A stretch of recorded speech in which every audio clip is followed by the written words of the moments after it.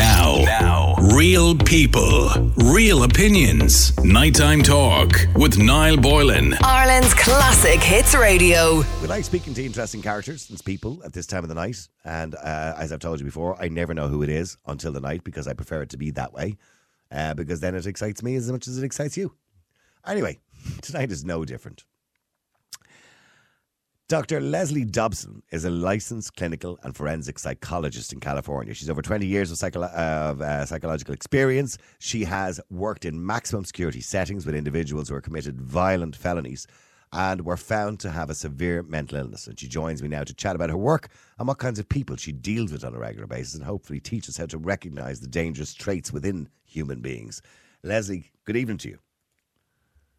Good evening. Thanks for having me on. What a wonderful career, by the way. It really intrigues me. Criminality and why people commit crimes really, really intrigues me. What kind of got you into that career, by the way? Oh, so many reasons. I think the biggest reason was that everyone told me I couldn't do it. Maybe I have a little bit of a criminal in me. So you're a bit of a rebellion. No, they tell me I'm not going to be able to do this. I'm going to do it. That's it. Very much. I drove to the nearest jail and I said, you're going to train me. I've decided I want to learn all about the people inside. And did you have an interest when you were younger? You know the way people kind of have an interest in serial killers and criminology. And did you have an interest in that? I did. I've always had an interest in it. And I've always had the capacity to hear the stories, to understand it, to really get into the nitty gritty of it. And not allow it to bother me or alter my dreams or hurt my sleep. And so I could also be that friend that was there for others who were going through horrible times. And I was okay. I could hold their story and be there with them and help them. And to me, that was always an indication that I might have been made for this field, that I'm empathic enough but cold enough to do it. And is it tough to sit there in front of somebody, and I'm sure you've spoken to many criminals throughout your life, people who have committed the most heinous crimes, but is it tough to sit there, you know, and talk to those individuals and be empathetic in some way or try to be understanding? Is that a tough thing to do when you know they've just murdered their mother or sister or brother or whatever it happens to be? It used to be a lot more difficult, but over time I've tried to embrace that they are humans and I can connect to some part of their humanity, even if it's an external behavior. I once sat with a cannibal talking about how he had eaten people and his nose was running. And I still offered him a tissue. I still felt like, you don't want your nose to run while you're talking to a doctor.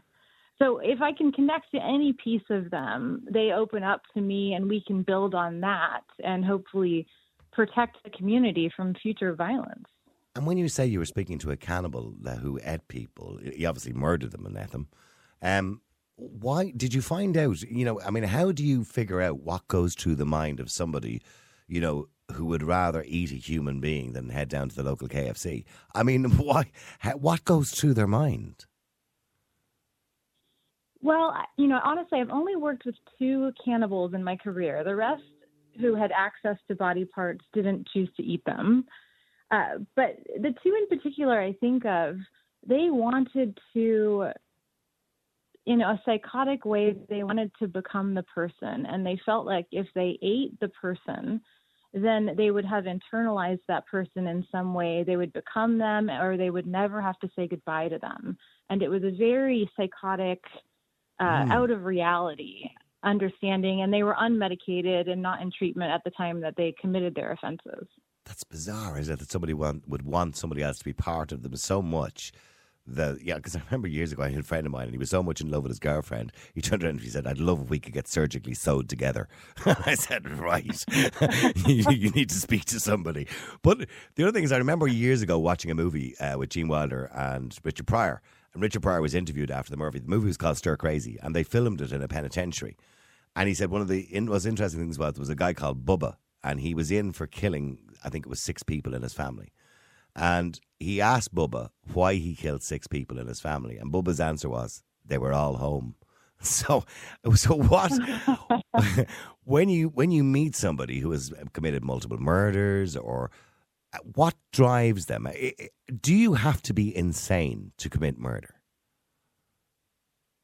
Oh, definitely not. I think that's a huge question. And in California, it's called something different. But to understand insanity in legal cases is something I've done a lot in my career. So we want to know, did you understand that what you were doing was wrong at the time of the crime? And did you understand the possible consequences? If you did, then you were not insane. You still just chose to kill someone.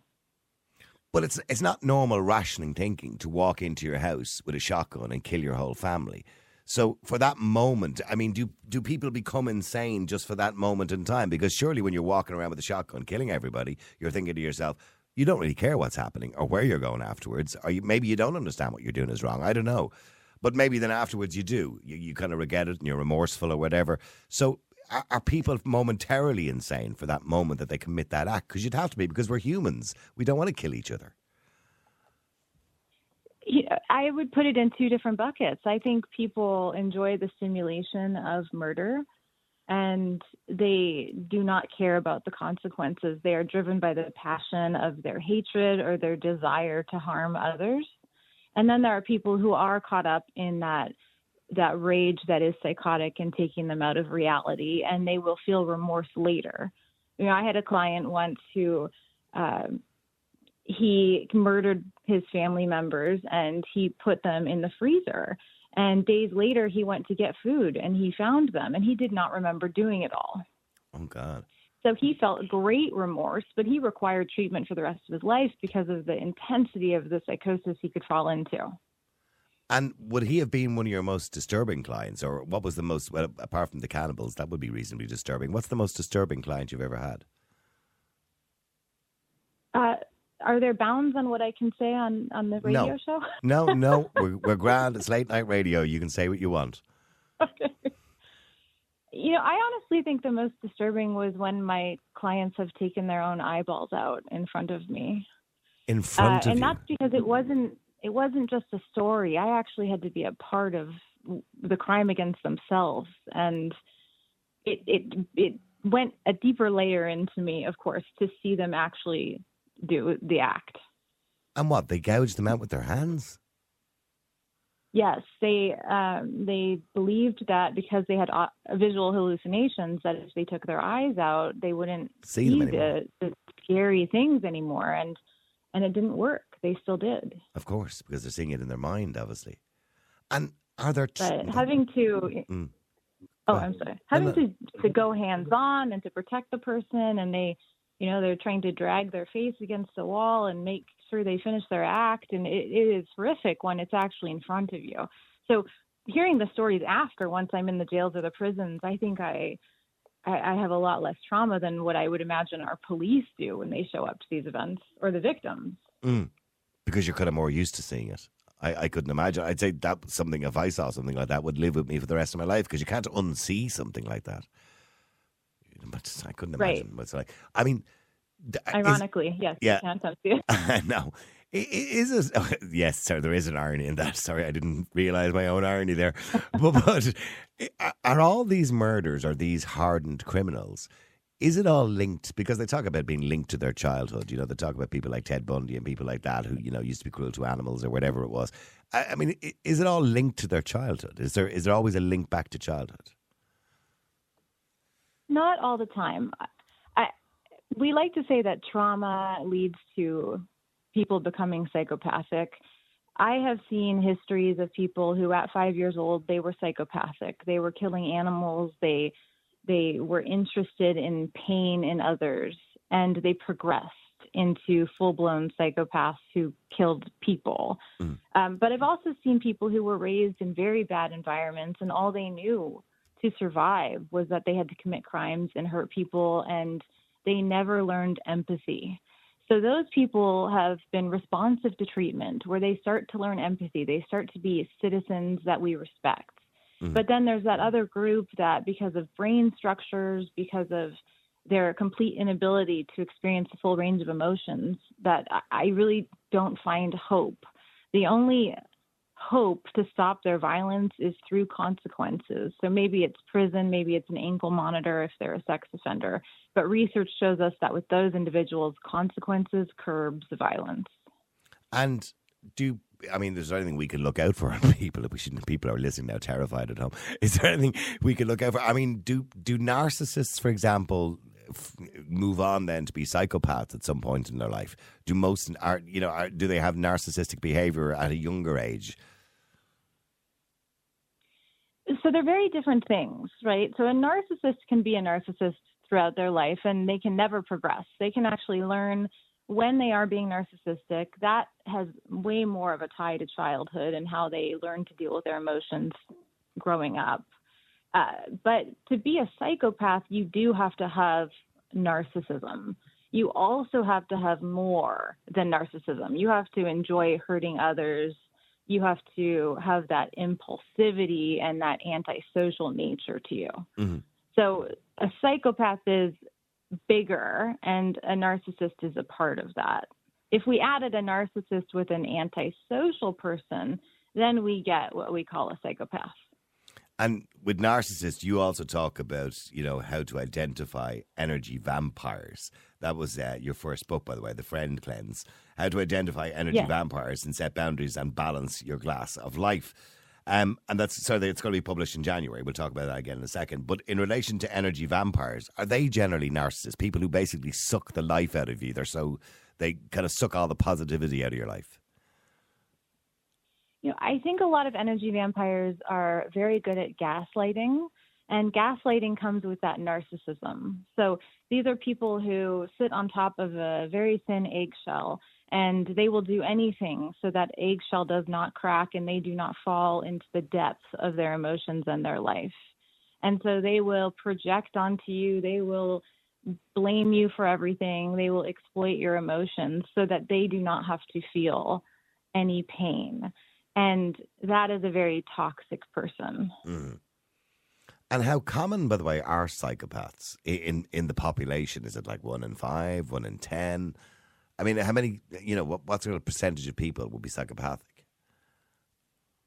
I don't know the actual percentage in the population right now, but I would say very low. Yeah. But our research is very skewed because we can research people when we have them captive, right? We can't go do a psychopath test on Donald Trump right now. Donald is not too bad. He's just a bit wild. But, would he sit down and do it and let us show the world? I don't think so. I don't know if you could probably do a test on Biden. It's like, you've got a Hobson's choice there in America at the moment. Which one do you pick? You know what I mean? The one that doesn't remember very much or the one that remembers too much? You know what I mean? So exactly. Absolutely. So, I mean, you mentioned a few minutes ago, we talked about insanity. And I'm assuming people can become insane at any point in their life, or can they? I think so. I think between the ages of 18 and 25, we are the most vulnerable. But I have seen people become insane at any age because of substances, extreme stress, or a genetic predisposition that was triggered by something particularly traumatic. Yeah. Some people may have an underlying psychosis that they ride with for years, and it just starts to come through as they have a medical illness, as they have something happen to their brain. So I don't think we're always safe, but there are a lot of precursors and family genetics that we can account for to look out for. But I think every person should try and reduce stress and trauma because that's the key to when our personalities and our mental health takes a dive. I mean, at the moment, you're an expert in psychological evaluations to determine truth. So you're like a human lie detector. So it mentions here through a variety of assessment measures, she determines the truthfulness of claims regarding emotional distress, especially sexual abuse allegations, which have become a lot more common in society, both the allegations and the sexual abuse. So how do you decipher or how do you tell? Because people are very believable, aren't they? Because I remember I had a friend many years ago and he was a compulsive liar. But I got convinced at one stage that he was actually believing his own lies.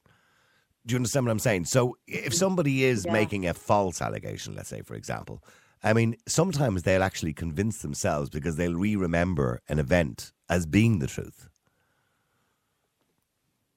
Definitely. And we have that problem. We can falsify our memories and color them wrongly. So I use a variety of assessment measures, psychological assessment measures. They've been normed on thousands and thousands of people. And I look for a consistency of their personality, their emotions, their answers over a series of tests, over a series of time. And then I look at every single ounce of information I can get from their entire life to look at the whole picture. And if it doesn't, if something is not obvious, then that significantly stands out to me. Oh, okay. Things should make sense to us.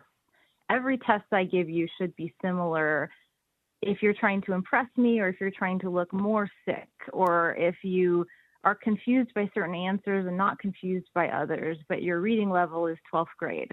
So we look at all of these different dynamics to make sure that somebody is giving a valid portrayal of their experience. So you'd be an expert, by the way, as a boss, if somebody rang in sick and said, I'm on a Monday morning and said, I can't come in today, I'm not feeling well. And they put on, why do people always put on that voice? You know, the voice they put on when they're ringing their boss. Hi, how you doing? Yeah. I've seen people die in hospital and they don't sound like that. So people put on that voice. So you'd be the expert. So are you like a human lie detector? I think I'm an annoying friend. Are you psychoanalyzing people when you're out on dinner or something like that? Is that what you do? I really try not to. I mean, having wine really helps me turn that off. But it's very obvious at times, and I have to pull back and realize that, I can only be around people who accept me. And if I see their truthfulness, then why aren't they okay being true around me? Are you psychoanalyzing me right now? No, honestly, I think the accent throws me off.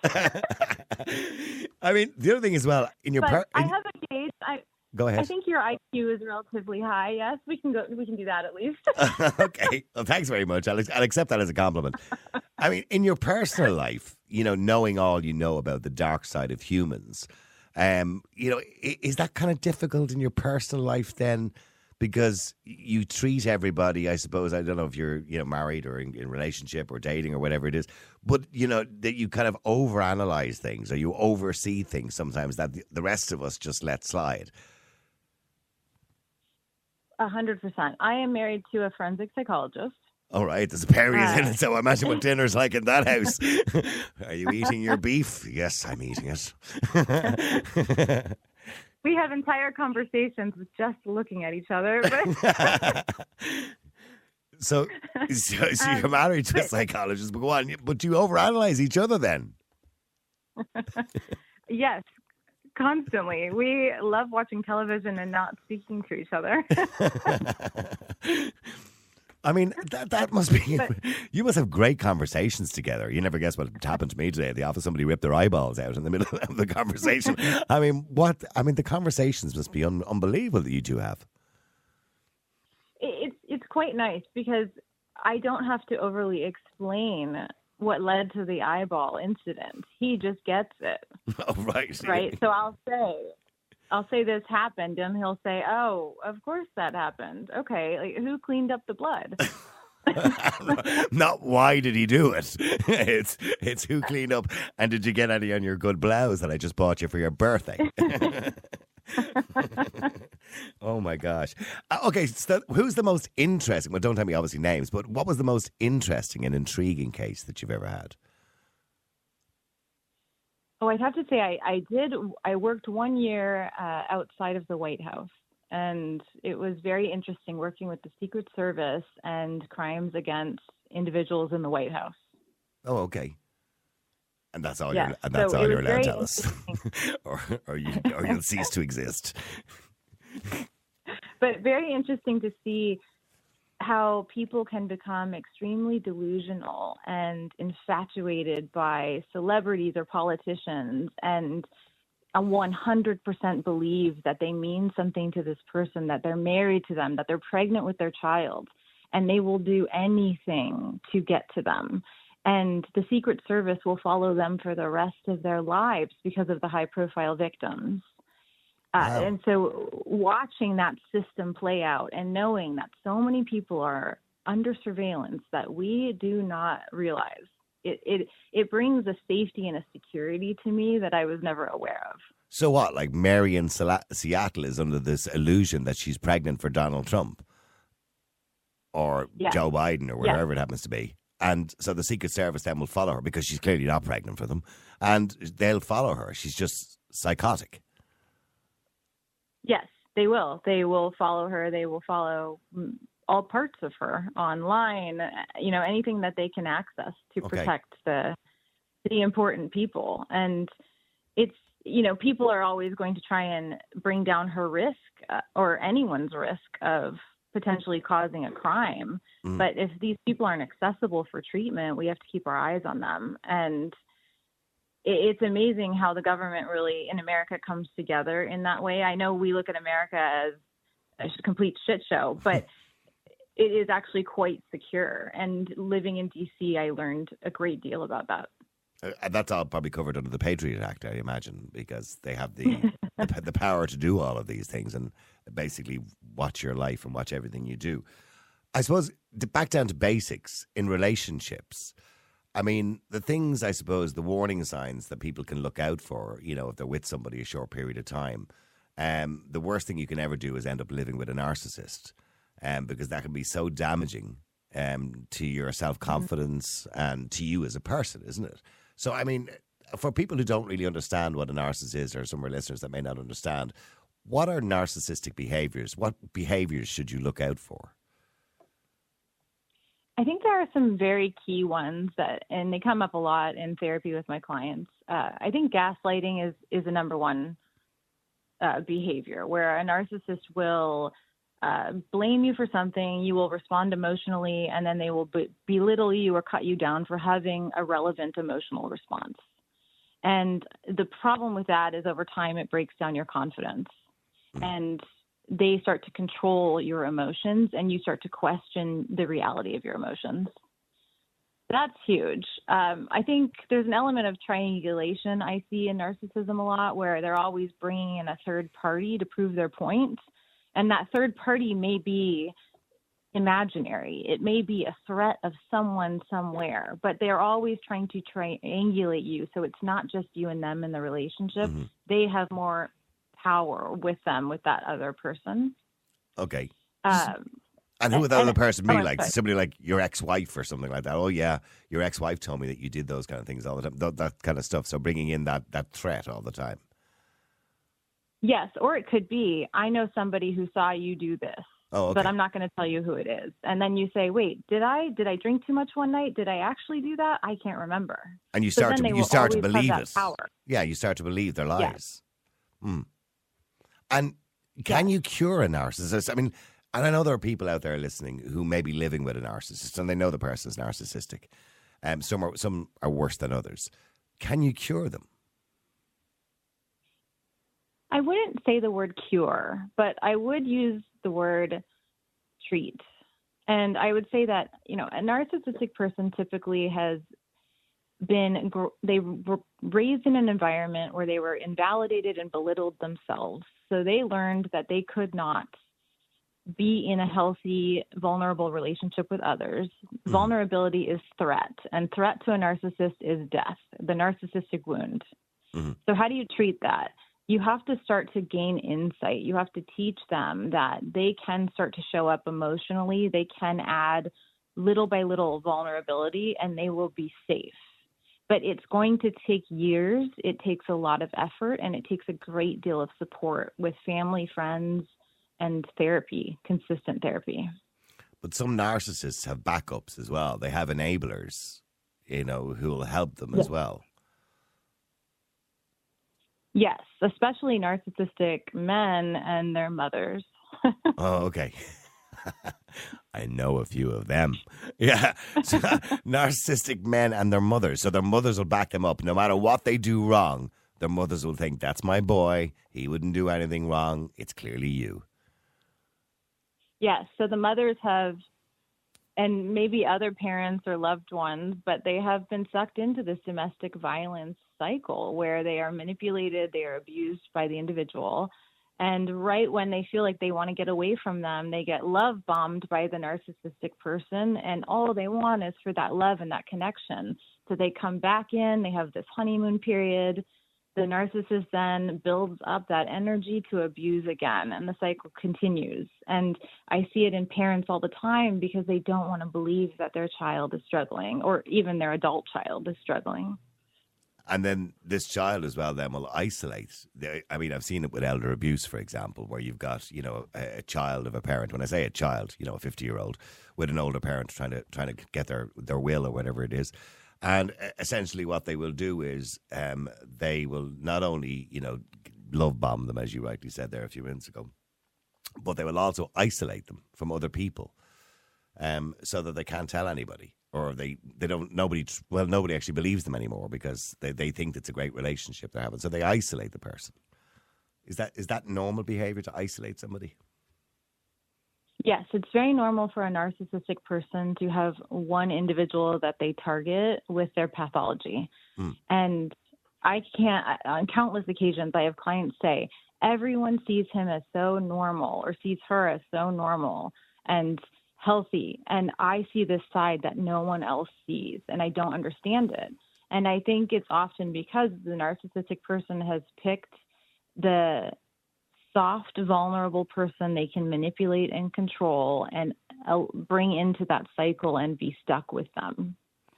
You know what? I've gone over time. I know I'm going to be in trouble, but because I didn't realize the time it was. The conversation's been so interesting. We could go on forever. Jane, my producer's waving at me. What are you waving at me, Jane? Are you telling me I can have another 10 minutes? I can't hear what you're saying, unfortunately. She wants me to read out a question on the air. Which one? Which one, Jane? Okay, I'm looking at it. She wants to know, are you aware of a book called 48 Laws of Power? Yes, I have not read it. I think I have it in my library. Okay, because obviously she has a great interest in that book. The other one is, do you have any tips? We did that one already.